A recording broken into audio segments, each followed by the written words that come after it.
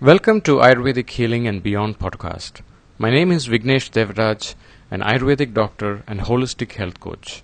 Each week, we share wisdom or interview an inspiring personality to guide you become your healthiest self. Remember, your health is your greatest asset. In today's episode, I'm sharing the recording of an online interview that I did on Panchakarma. The topics that will be discussed in this interview are: what is Panchakarma and what are the benefits of Panchakarma, and who can do it, who cannot do it, and if there are some therapies in Panchakarma that I am not comfortable with, is it still mandatory that I have to go through that, or are there any alternatives, and do we have to do all the procedures of Panchakarma? All these questions are answered, and also this is not just about Panchakarma, it also talks about how to understand about immunity, stress, and how our body recovers, and why we have to do such time out from our daily life and go to a retreat to do Panchakarma, or procedures that are involved in preparation of Panchakarma, and how this can transform. And I'm also sharing the story of my own Panchakarma experience, which changed my life and also my own health, and why I started Sitaram Beach Retreat. Hope you enjoy this podcast, and please do subscribe and share if you like. Doctor, the first foremost question I have for you is, what is the reason for Sitaram Beach Retreat? So the story behind Sitaram Beach Retreat is my own story with Panchakarma. Mhm. Okay, as you read my bio, you saw that I'm a fourth generation, which means I was born in a family where Ayurveda was practiced, and so I didn't have a choice. I was forced into it. So Okay. the fact that you're forced into it, you didn't have the choice to think, okay, is it good or do I have a? But on the other hand, I didn't know what I wanted to do. On the other hand, Mhm. but my childhood, whenever I felt sick, they used to give me kashayams and do treatments which I did not like very much.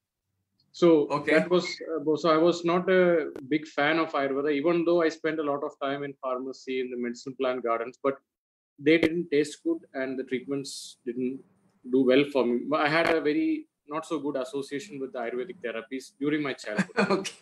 Okay. So on the other hand, I had a sweet tooth. I love sugar and a lot of sweets. So a time Okay. came when I started putting on a lot of weight and severe allergy hit me. So Okay. my father, being an Ayurvedic doctor, he told me, you have to become an Ayurvedic doctor, and if you're sick like this, no one is going to come to you. You are a very bad role model to be a doctor if you have such a health. And then Okay. he gave me the usual kashayams, which I don't like. But the end, it happened that my allergies went to such a great extent that I had to do a panchakarma. Okay.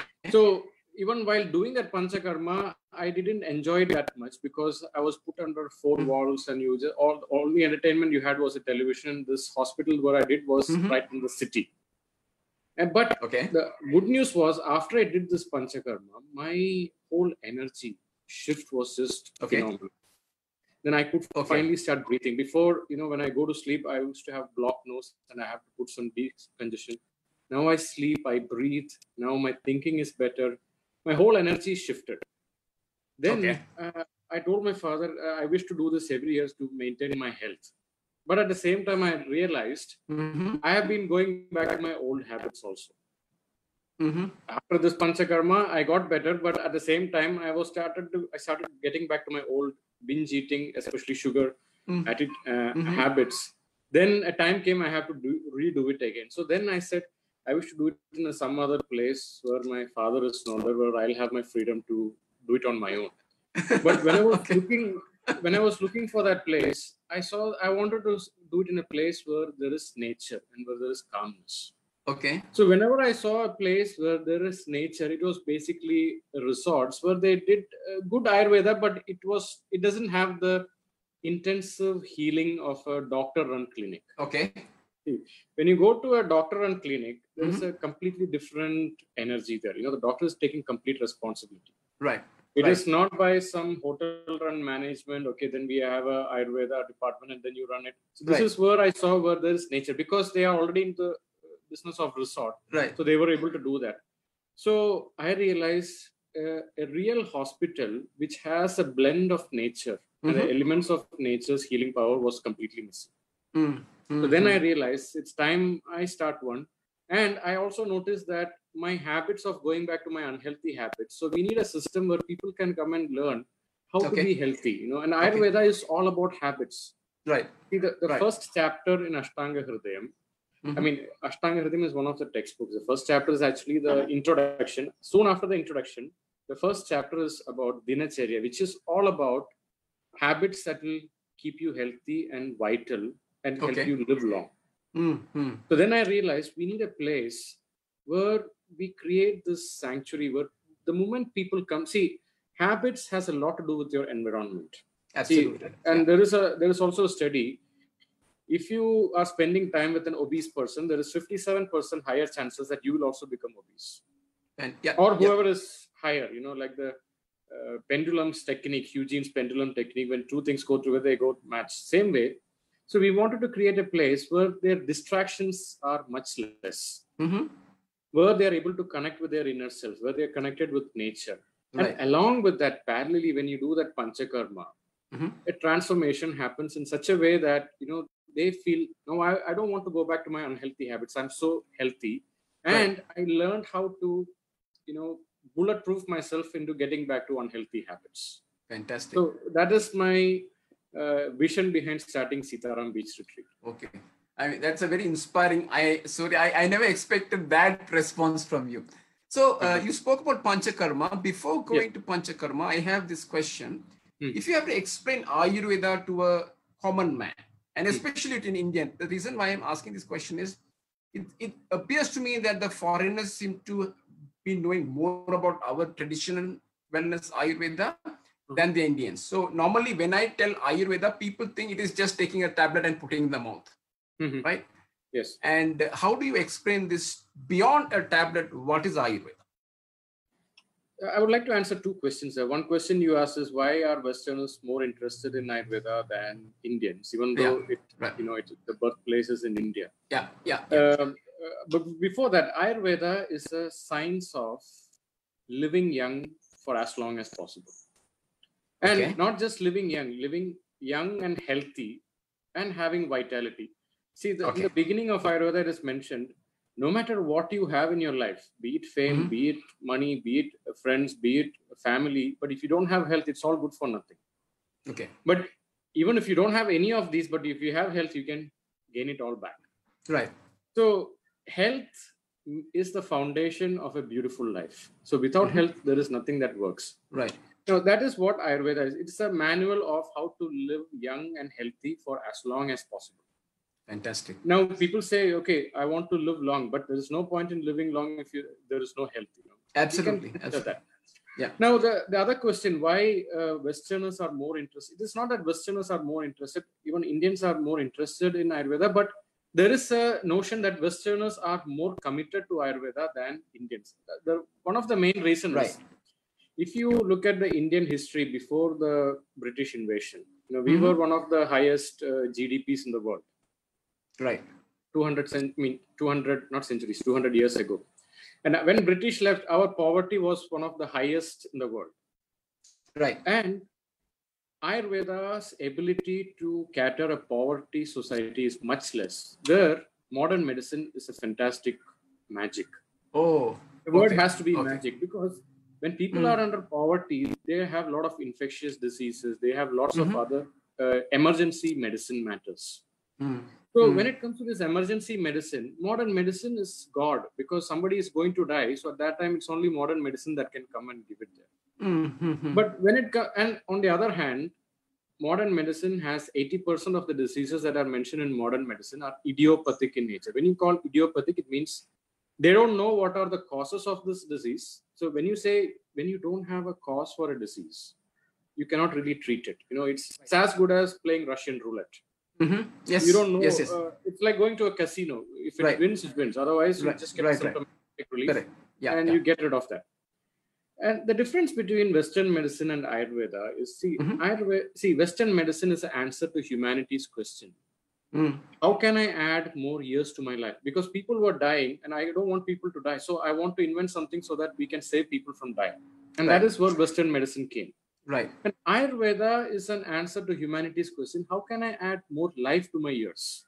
There's no point in just living like that. You need to have more energy and vitality. See, you have a great mattress, but if you're not able to fall asleep, it's good for nothing. Absolutely. You have a great chef, people are giving you food, but if you don't have the appetite, again, it's good for nothing. Right. Absolutely, doctor. So there is no point in just living. Along with good living, you need to have good health also.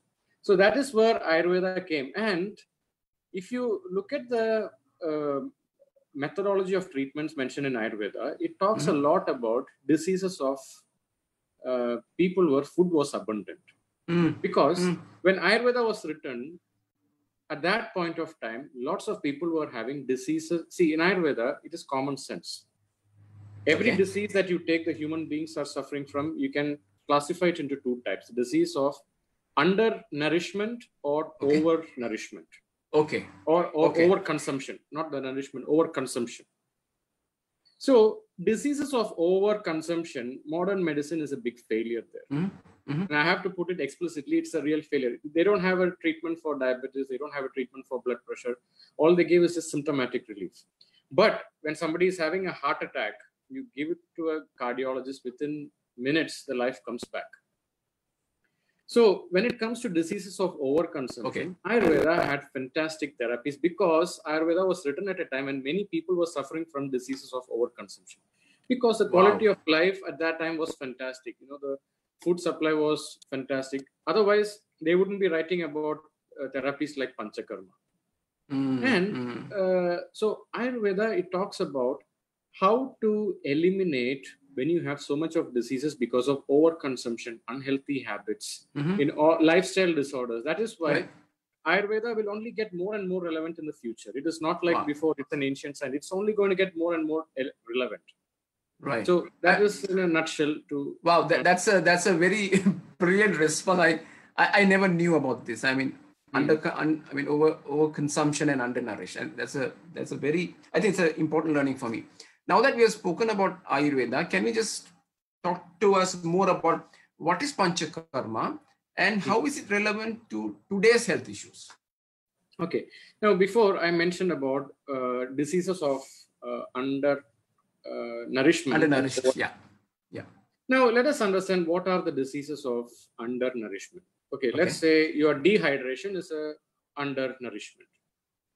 Or you are having some vitamin deficiency, that's undernourishment. Or you're having hypoglycemia, sugar levels are low. So, or you're having low iron, iron levels are low. These are typical diseases of undernourishment. Or suddenly there is an electrolyte imbalance. That person is losing, or there is a hemorrhage, blood is losing out, so they are not able to have enough requirements to survival. So when you take diseases of overnourishment, like you're overweight, you're having diabetes, your uric acid levels are high, your cholesterol levels are high, your pain is hurting, there's too much of inflammation. So when you take these two categories of disease of undernourishment is much easier to treat than the diseases of overnourishment. Wow. Okay, let's say you're having deficiency of vitamin D. Either you go to a place where there is good sun and you get it, or you take some vitamin D supplements. Or let's say your iron is deficient, you take some iron supplements, or some worst case scenario, you can have an iron injection as well. You're having electrolyte imbalance, you get some electrolytes inside. But when it comes to you're having overconsumption, there is too much of sugar inside you, there is too much of cholesterol, you cannot just eliminate it just like that. Because consumption, there is no limit. God did not put a limit in your tongue. It can keep on going. But elimination is limited because God had to protect your body. So there is a limit how much you can eliminate from your body. There is a limit how much you can urinate. There is a limit how much you can poop per day. Yes, there are diseases that comes like diarrhea, or you perspire a lot. But that's a different case. In a day, in a person who is considerably healthy, there is a limit how much they can eliminate. But our consumption is infinite today because the food industry is so fantastic. Right. We rarely see people dying of famine, or we rarely see anyone, he didn't get food and he died. That is something that we read in the history. Right. We don't read anymore. Today we read, somebody died of heart attack. Somebody died of stroke. Somebody died of cancer. So the humanity, because of our evolution and our ability to, bring more control over agriculture and cattle, the food supply is so abundant today. And the problem is, our brain was designed 200,000 years ago. And when our brain was designed, nature devised our brain in such a way that whenever you get food, you have to eat as much as possible, because we never knew when the next food supply was going to come. Okay. So Okay. the reward point is, whenever you eat, the more I eat, I'm going to feel safe, because I know that I can live and fight the next animal that is going to come and kill me, or I can survive that. Right. So in such a situation, on one hand, our brain is still greedy for food or needy for food.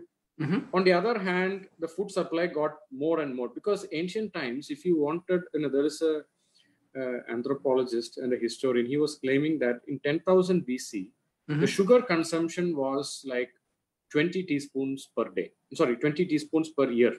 Wow. And today it is 22 teaspoons per day. Wow. So, it's like exponential growth, and our physical activity has also come down. Yes. So our body was not designed for the today's the food industry supply. And what has happened is, now the industrial boom has happened. Now they realize they are producing more than what people can consume. So we have to find a way that, they can consume it. So we have to find a way. See, food industry is one of the biggest scams that are happening legally today. And that is why, and because Panchakarma is so relevant today, because there was a time when food was so abundant and people were suffering with this disease. That is why Panchakarma was written in Ayurveda. Right. Otherwise, they wouldn't have written that. And it was written for people who are, it is told that these are problems of rich people. Hundreds of years, these were problems of rich people. But today, even a common man is having diabetes, because food supply is fantastic. Right. Okay, there is a good side to it, but the other side is this one. Right. So Panchakarma, see, before understanding Panchakarma, let's decode the word for human body in Ayurveda. In Ayurveda, the word for human body is called as Sharira. Sharira, yes. Sharira, if you take the etymology is like, understanding how the words are formed. And Sanskrit is a fantastic language. You can put many, it's like playing with Legos. You put few words and the new message is coming. So in Sanskrit, the word Sharira literally, if you look at the English Sanskrit dictionary, it shows that it is living body or human body or any body. Right. But if you take the etymology, it says anything that keeps dying every moment. So our body is a continuous dying mechanism. So only if you die, you are born again. Or only if something dies, something is born again. Correct. But that is more of a spiritual meaning. You can never step into the same river twice, because the water keeps flowing. Right. Flowing, yes. But if you take it in a medical terminology, medical approach to this definition, our body is a constant waste eliminating mechanism. We are constantly eliminating waste. See, you go on a highway, and if you see a factory, how do you know if this factory is functioning? You see the waste coming out. Yes. And say the difference between a living body and a dead body is dead body stops eliminating waste. Correct. The dead body will stop eliminating carbon dioxide. The dead body will stop perspiring. Right. Yes, blood circulation, heart rate, all of this is there. What is the final outlook, how a dead body and a living body looks? The dead body stops producing waste. Right. And waste production is a sign of life. If you see a factory and if you see there is waste being produced, pollution happening, that means that factory is functioning. Operating, yes. So when our waste elimination is reduced or compromised, our health is also compromised. You might have seen in some movies, somebody is going to drive a car and some guy goes and keeps a tennis ball in the exhaust pipe of the car. Then suddenly then he chokes. He cannot chokes, start the car at all. Right. It completely chokes, unless you drive an electric car like Tesla. But if it's a combustion, you put the fuel, it burns, and the carbon monoxide has to come out. So you have to put that, once you block that, because the flow of energy is blocked. So when this flow of energy is blocked, then the body starts deteriorating its ability to regenerate. Okay. So that is when people start aging faster. And that is when people start falling sick. Right. So that is why when you go to a good Ayurvedic doctor, he may forget to ask you what is your name, where you coming from, what you do, but he will definitely ask you, did you go to toilet? Because that is one of the checklist of an Ayurvedic doctor's questionnaire, because it's a sign of life. So in ancient times, ancient rishis, because they were very much in connection with nature, because Ayurveda is a documentation of what we learned from nature. Yes. Whatever we learned from nature, that was documented. Right. And the difference between Ayurveda and Western medicine is so fixed on only that which is replicable in a laboratory situation. I call it scientific. Right. Yes, there is a lot of truth to that. But the best way to understand this is, one gentleman, he was searching for a lost key. Okay. And suddenly one police officer comes and asks him, what are you searching for, sir? And the gentleman said, I lost my key. I'm searching for my key. And the police officer asked him, are you sure you lost it here? And then the gentleman said, no, I actually lost it few blocks before. But then the police officer asked him, then why are you searching it here? He said, this is the only place where there is light.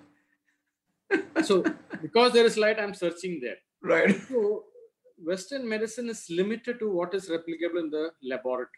Right. And laboratory has its limitation. That is only where the light is. We are not seeing what it is. Our body is not just a physical robotic thing.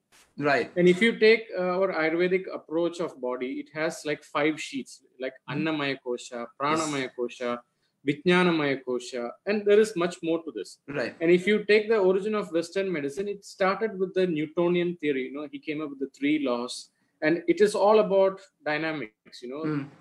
Every action has an equal and opposite reaction, and what stays inert will stay inert, and what is continuing.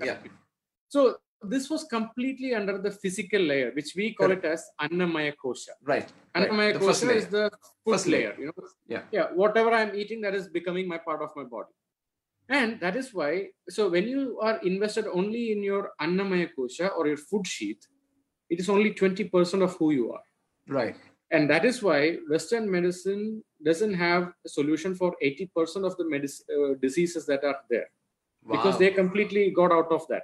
Right. Wow. So in Ayurveda, we have a holistic, that is why we call it holistic. Holistic means everything has to come together. It is not just one identification. Right. So it has to be a complex, holistic approach. Only then there is a healing. And if you see the word heal means what? It comes from the word hold. So healing is a way you connect with the holy things, everything. So it is not a reductionistic approach there.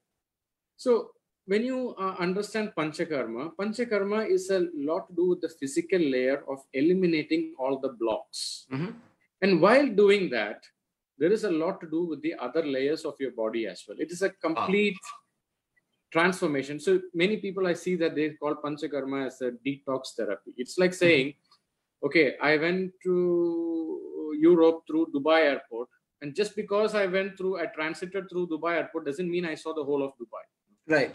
It's just an airport that I went through, and I went through some duty-free shops, and that doesn't mean I saw Dubai.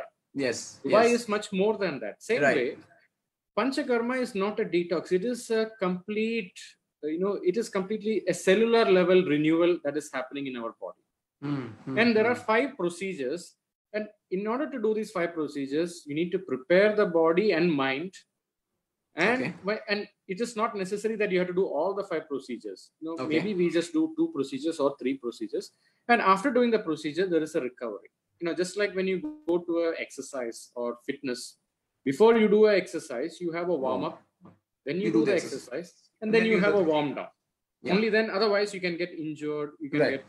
So this Panchakarma has 5 therapies. One is, you see, when you go to a high-rise building, you'll see that there are a lot of fire sprinklers. Right. And they'll also show fire exit. And what is that fire exit? In case of emergency, you need to know how you can escape and come out of this. Otherwise, what can happen is there. So there is an exit points in our body where the poison or something in our body is to be eliminated. Right.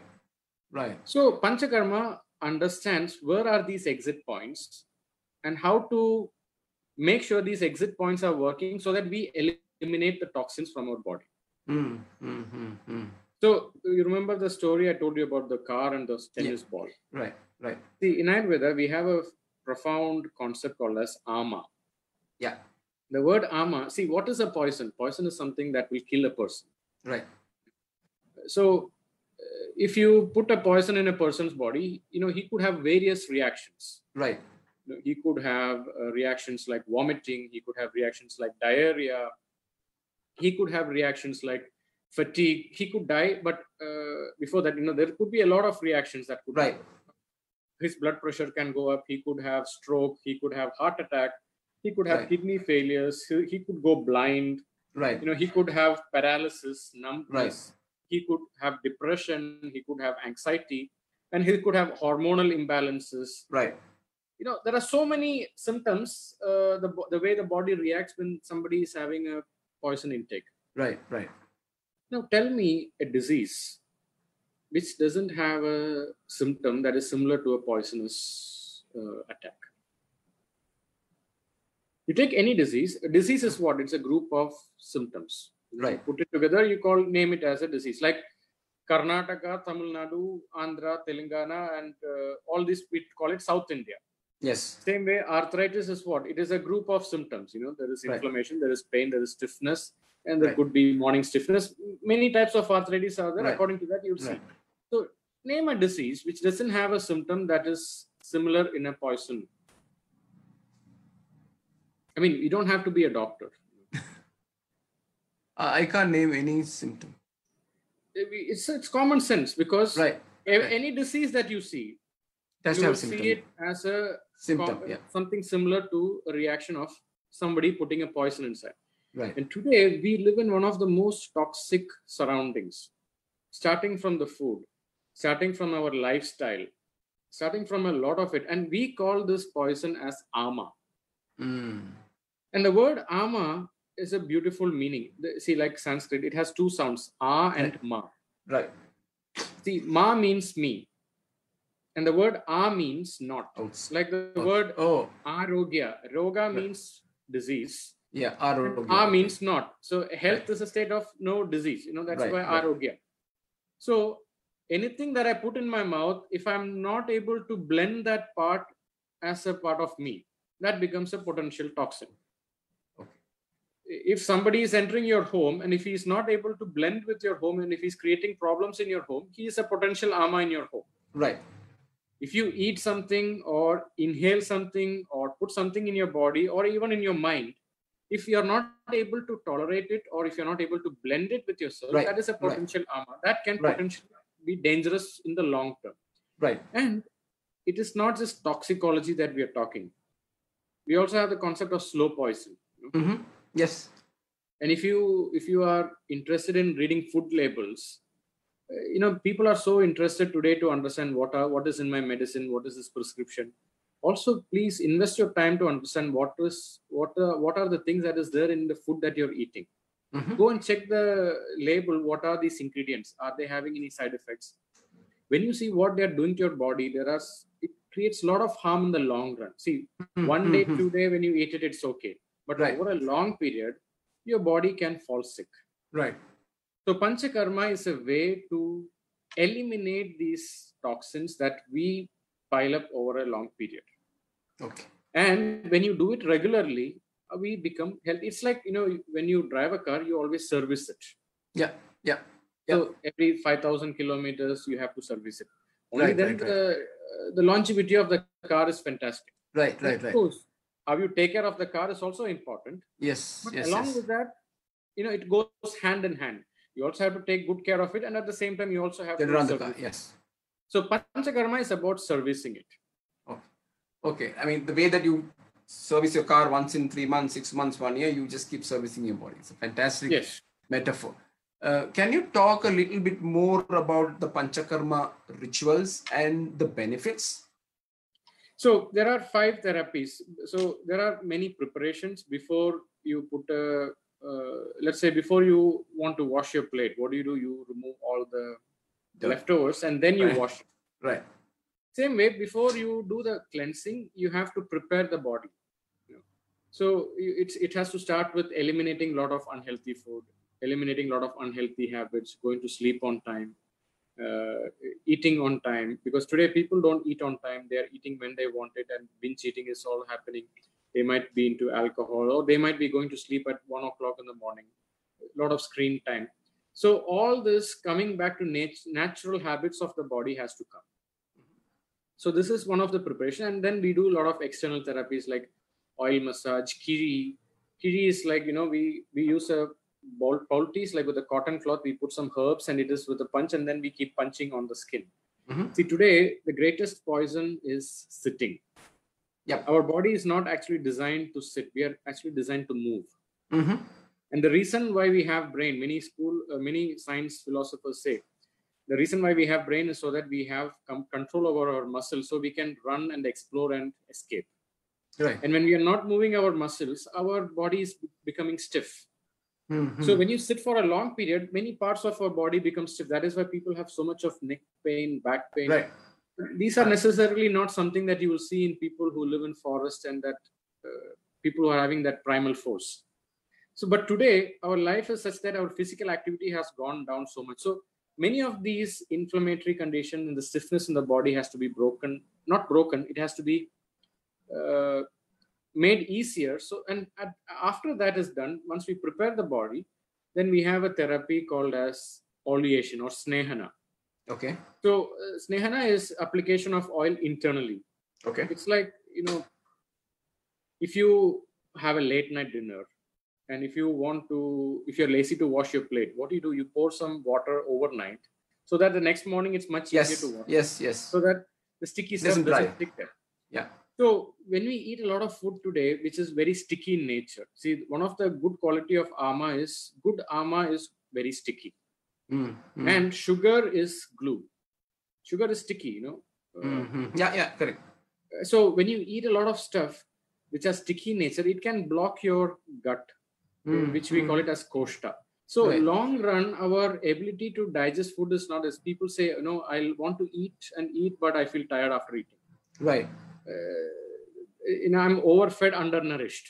You're eating, but there is no energy. So before we clean the gut, we have to make it ready for cleaning. And that is what this oleation therapy is. And after this oleation, depending on the person, where the toxic level is more or the mucus level is more. If it is in the upper part, we have a therapy called as nasyam, where we pour oil. And this is one procedure that can be done every day, but in a lesser dosage. Right. And whatever I'm saying, please never do it at home without any guidance from a doctor. This is only for your information and knowledge about what is panchakarma. So we have a therapy called as nasyam, where we pour salt water or oil, or sometimes we also inhale powder. So what it does is it goes inside and cleanse the mucus, and we create a reaction. See, when you inhale something you don't like, you immediately want to sneeze it out. So this can go and cleanse the whole part, and many people are having migraine, sinusitis, headache. And if they are eating a lot of sugar-based food or milk-based food or heavy food, they create a lot of mucus in their upper part. Right. So nasyam is a fantastic therapy for that. And in some people, if they're having a history of asthma or bronchitis, too much of respiratory mucus. For me, I had this because I ate a lot of sugar during my teenage days. Right. So every night I used to have puffed up because my nose would get blocked. So panchakarma will help, but not just the panchakarma. After that, you also have to live healthy. So in Sitaram, what we do is, along with the therapy, we also brainwash them how to live healthy. It goes hand in hand. Right. So this the next therapy is, see, when you drink something your body doesn't like, one of the ways the body reacts is we throw up. And if you have a pet dog, and if the dog is not feeling good, what it does is it goes and eats some grass and it just vomits out. Right. So all the mucus that is blocked there will go out. And what is happening is the nasyam and vomiting, why it is so important in Ayurveda, our body was not designed at a time, it was not designed to walk on two legs. We were four-legged. Yes. So there was a following down. So there was a gravity that was pulling a lot of things downwards. Right. But today you are standing. That is why people are having a lot of nasal issues. We even have a department called ear, nose, and throat. Yes. Because we are fighting gravity to keep it there. So elimination is much less compared to other parts of the body. So that is why in Ayurveda it is told every day you have to do the nasyam, but not vomiting, sorry, but nasyam. Because we can store a lot of toxins there. Because this is see, if your city is polluted, the first part of your body that is going to get affected is your nostril. Because we are going to inhale that. Right. So, and once you inhale, when your sense of smell is gone, it is going to affect. And if you're a smoker, you can produce a lot of mucus. Right. Some people say they can't even smell things. So in such situations, you have to put something inside the nose to eliminate, not something, it is a medicated herbal Ayurvedic preparation that we pour. And the other one is vomiting. We make the person drink a herbal liquid and then we make this person vomit. And this is not something that is done on everyone. We need to do a proper consultation and to make sure that person is fit to do this. Right. Only then we can do this. And also the patient should also have the willpower to do this. And this is not done for everyone. It is not necessary for everyone. But in some people with depression, asthma, too much of mucus, when they get up in the morning, they cough and they sneeze. Or if they're having blocked nose at night, migraine attacks. And if you ask people with migraine, they will say that the moment the migraine attack comes, once they vomit, they're going to feel relieved. And that's the way the body is, reacting. And Ayurveda is taking the intelligence of the body and we are just creating a safe environment for the body to does its intelligence. Right. And that is what we are doing.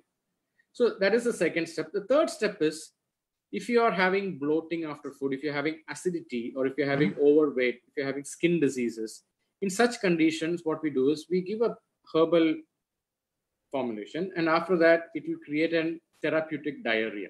You go and sit in the toilet for like half an hour, not half an hour, half a day also.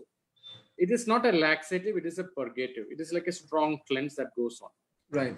So what comes out and what you take will be two different things. The same with the vomiting. What you drink and what comes out will be two different things. Because all the mucus that the body is stored, depending on the restaurants that you visited, depending on the binge eating habits or the alcohol or smoking, whatever, even emotional patterns. Some people when they get fearful or yuck feeling, they vomit.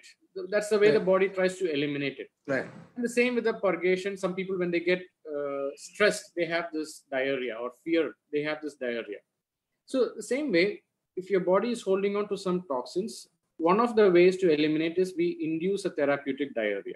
And it has to be done in a scientific way. We have to understand the energy levels of the patient and what is their Koshta analysis, like can that person need, if they have a chronic constipation, then the dosage is more. If they are having a medium bowel movements, then the dosage is less. So this has to be done with the doctor's monitoring and observation. So that is the third therapy. The fourth therapy, according to Ayurveda, is considered as the king of all therapies. It is the enema, or we call it Vasti.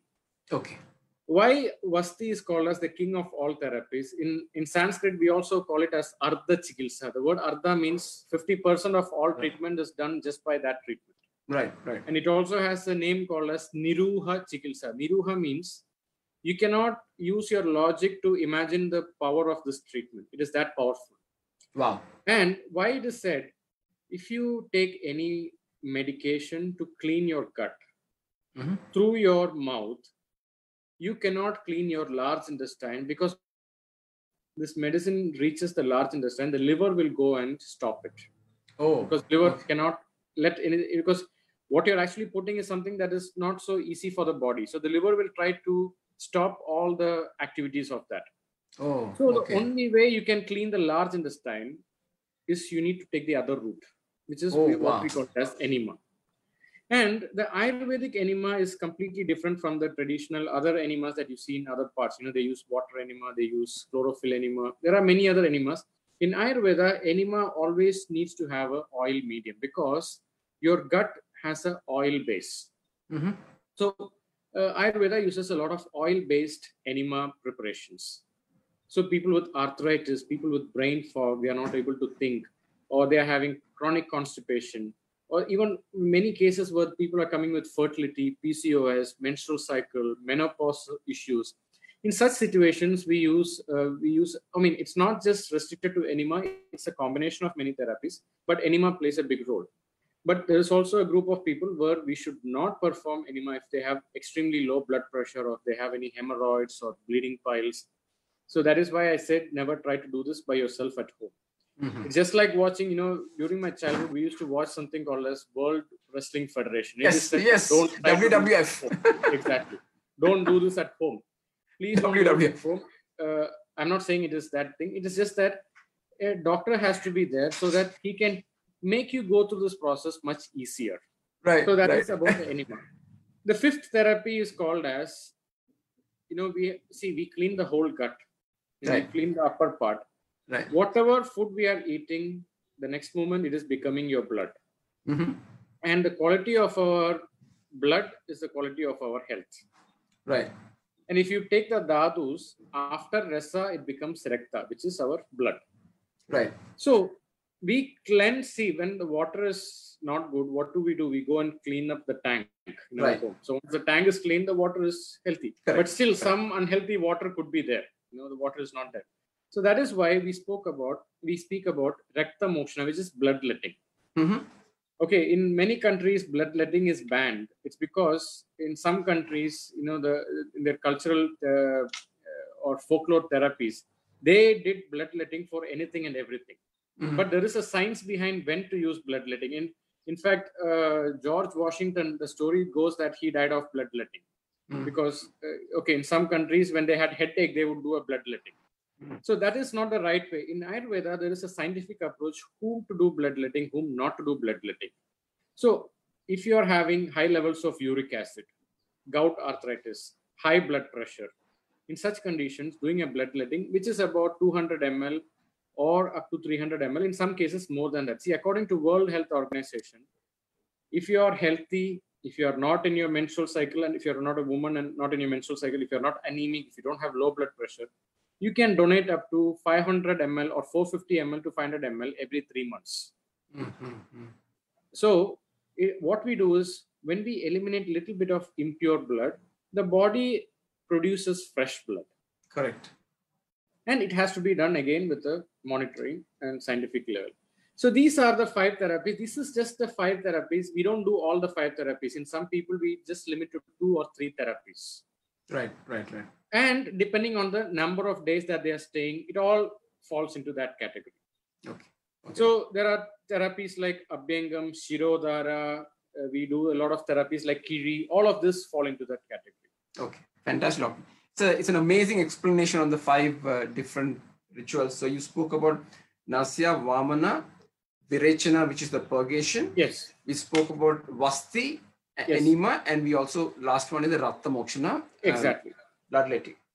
Now, for a person who has no idea about Ayurveda or Panchakarma, it may appear to be a little, overwhelming, right? Okay, you have to go through all this.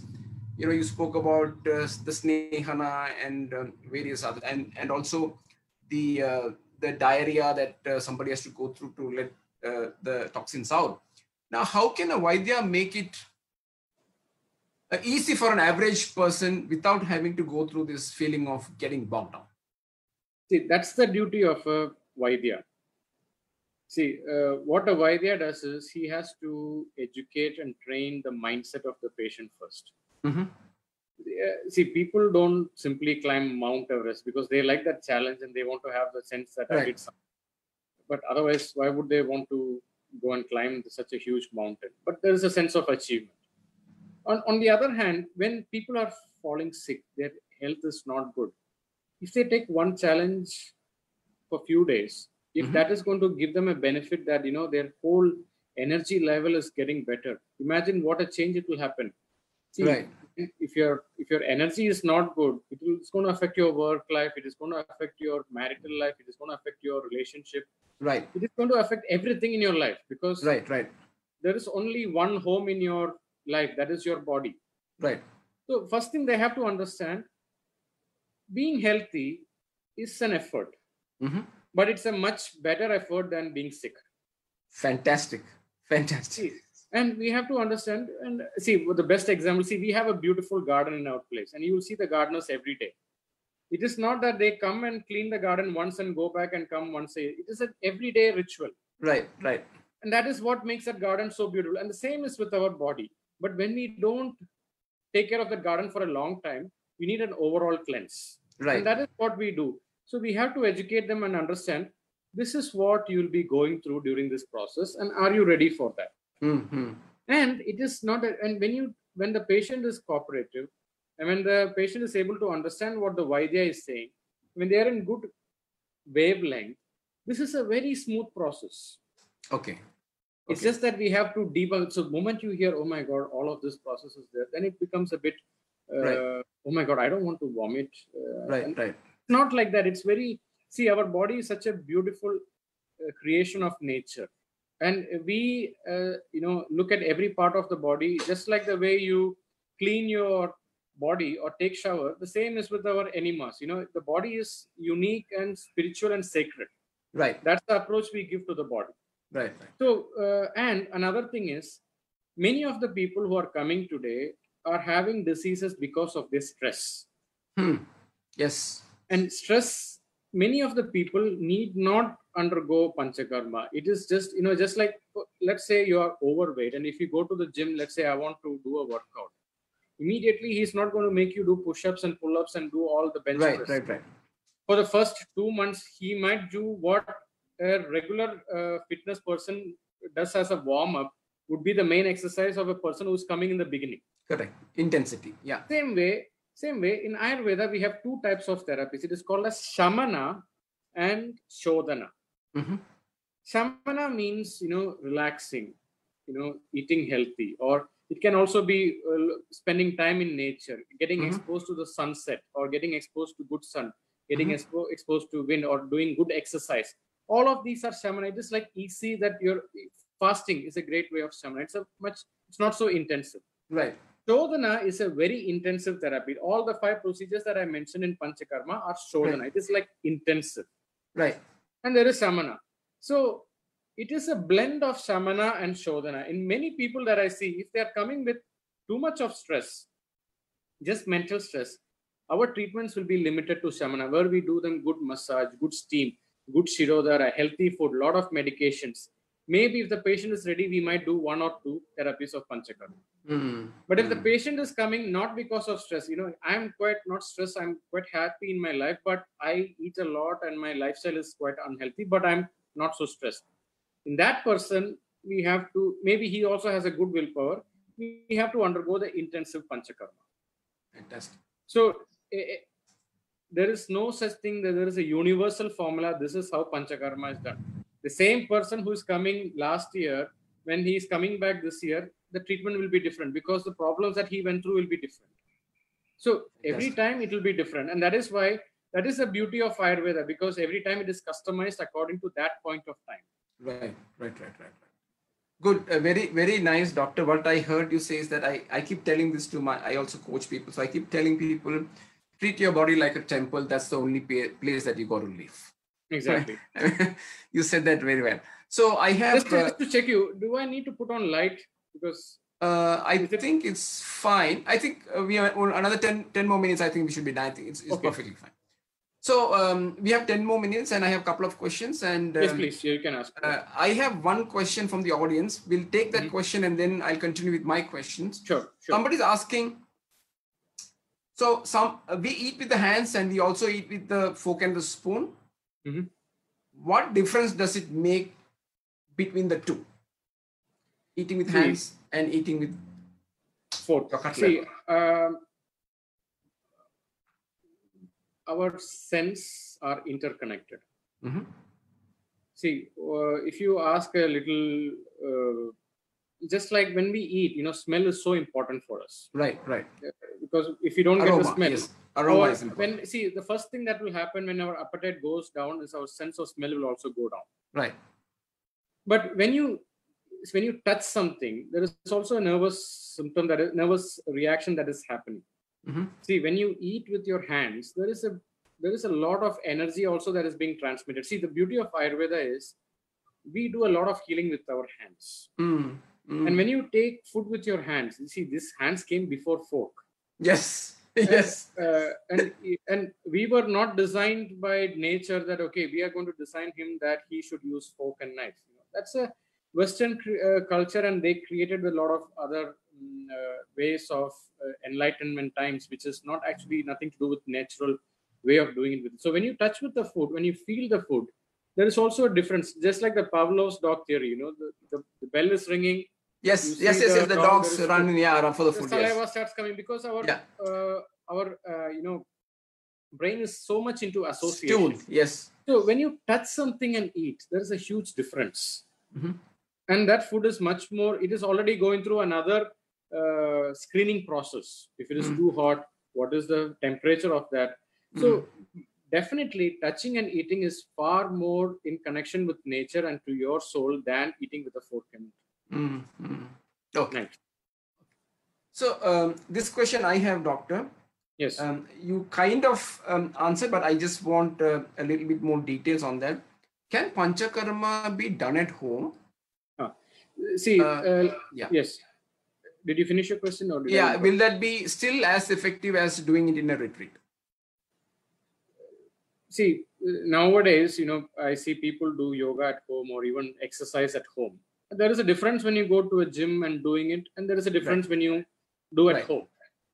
The difference is, if you don't have a possibility of going to a retreat and doing it, the next best option is doing it at home.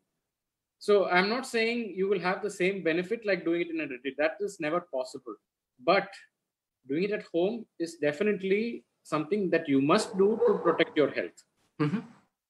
Like the environment plays a huge role. See, many of there is a research that I read. Our decision capacity is limited per day. So in an Israeli court, it was said that when a judge is sitting to give parole, prisoners when they're coming for parole.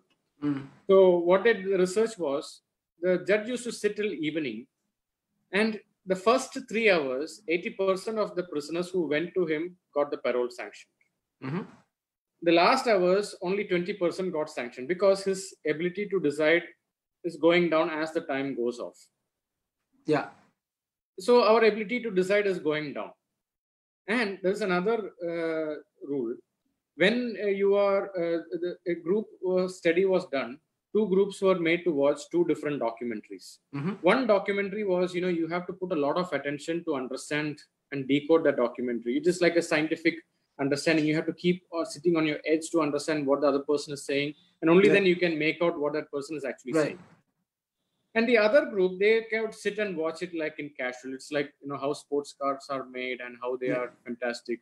So you could just watch it. You don't have to have a lot of knowledge. You can just watch it aram se. And after both of them watched this documentary, they gave both the groups an option to eat what they want. The first group was, the 2 options to eat was, one was a healthy fruit salad. The other was an unhealthy sugar-filled cake.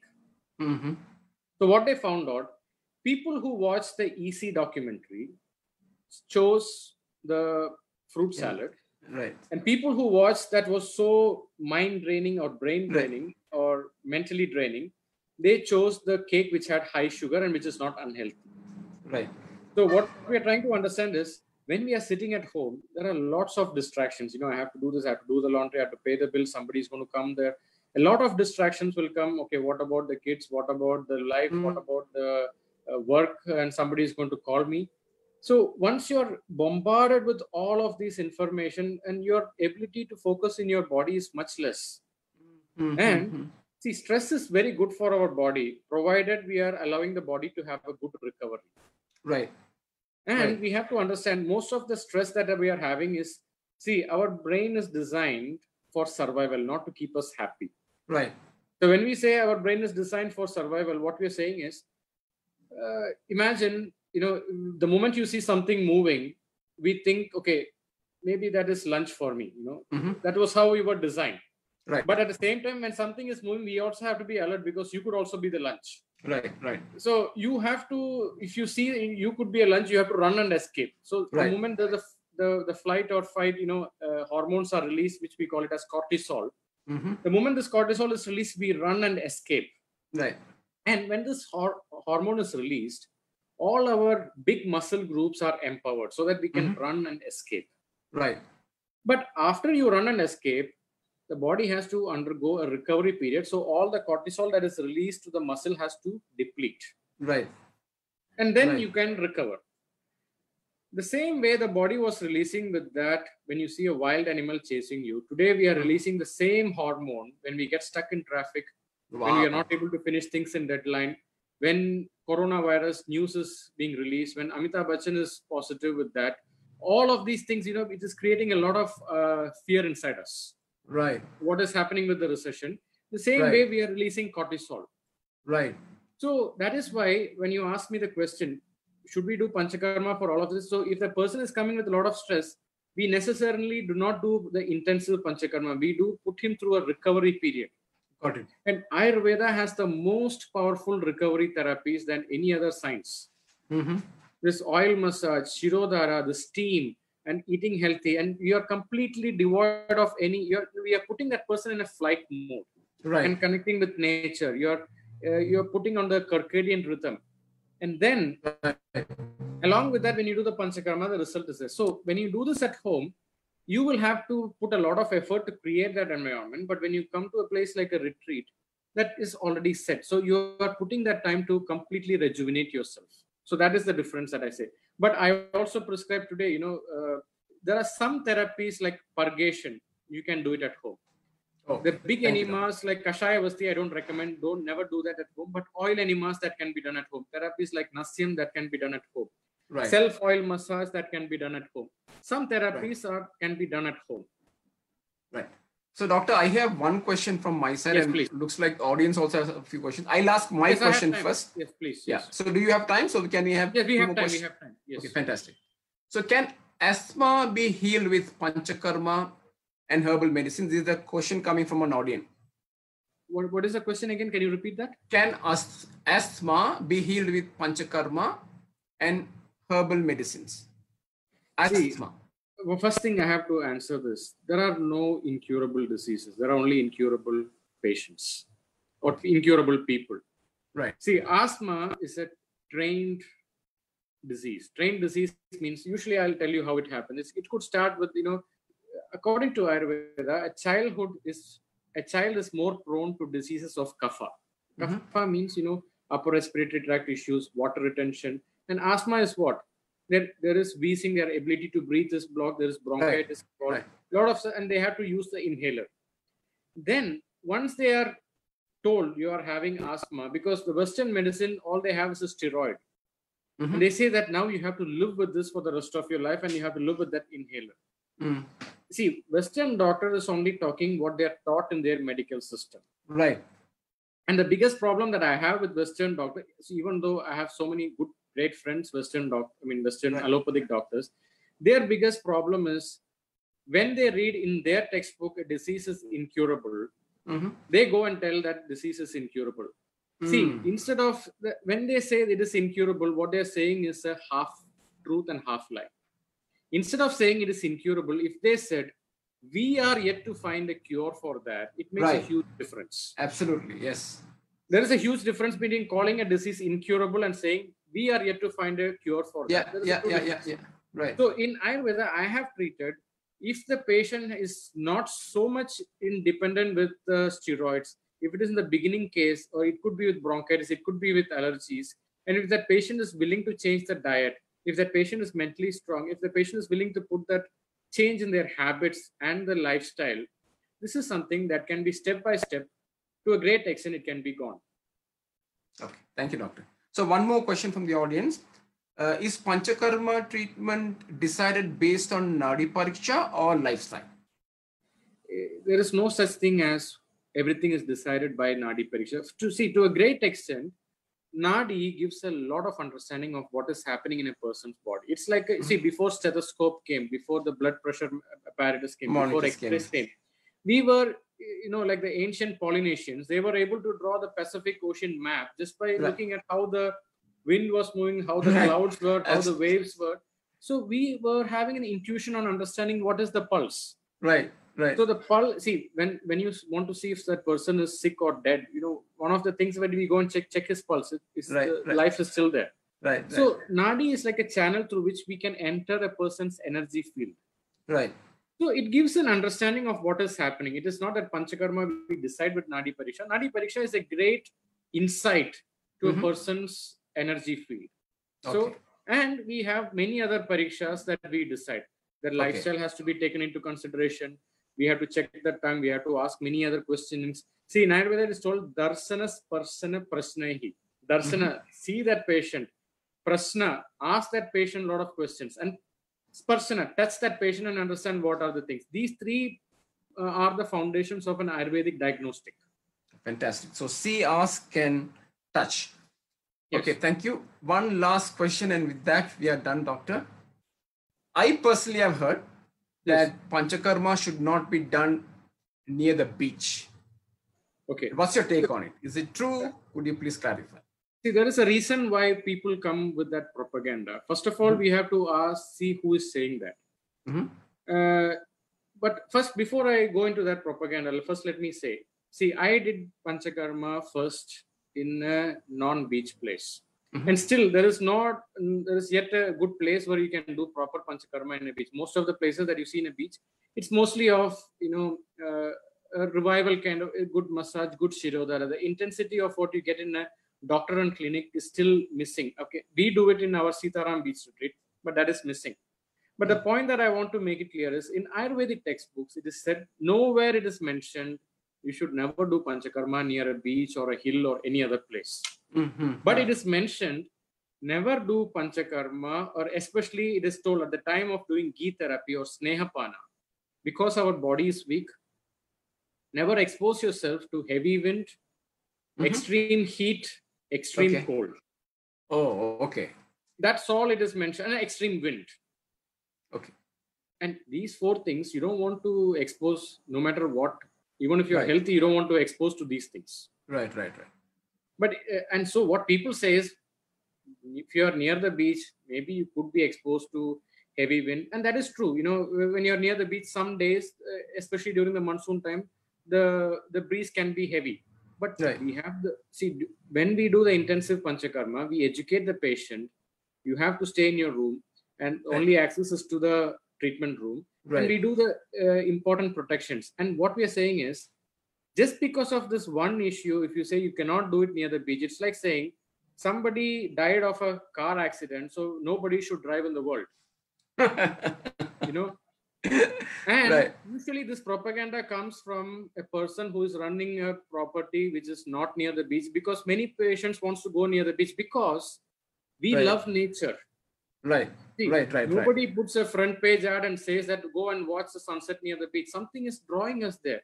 Yes. And in my experience, I have done it in both the places, and I have seen patients doing Panchakarma in a non-beach place and in a beach place. Right. When they do it in a place where there is beach or there is nature, their revival and recovery of the nervous system is just phenomenal. They are a completely different person.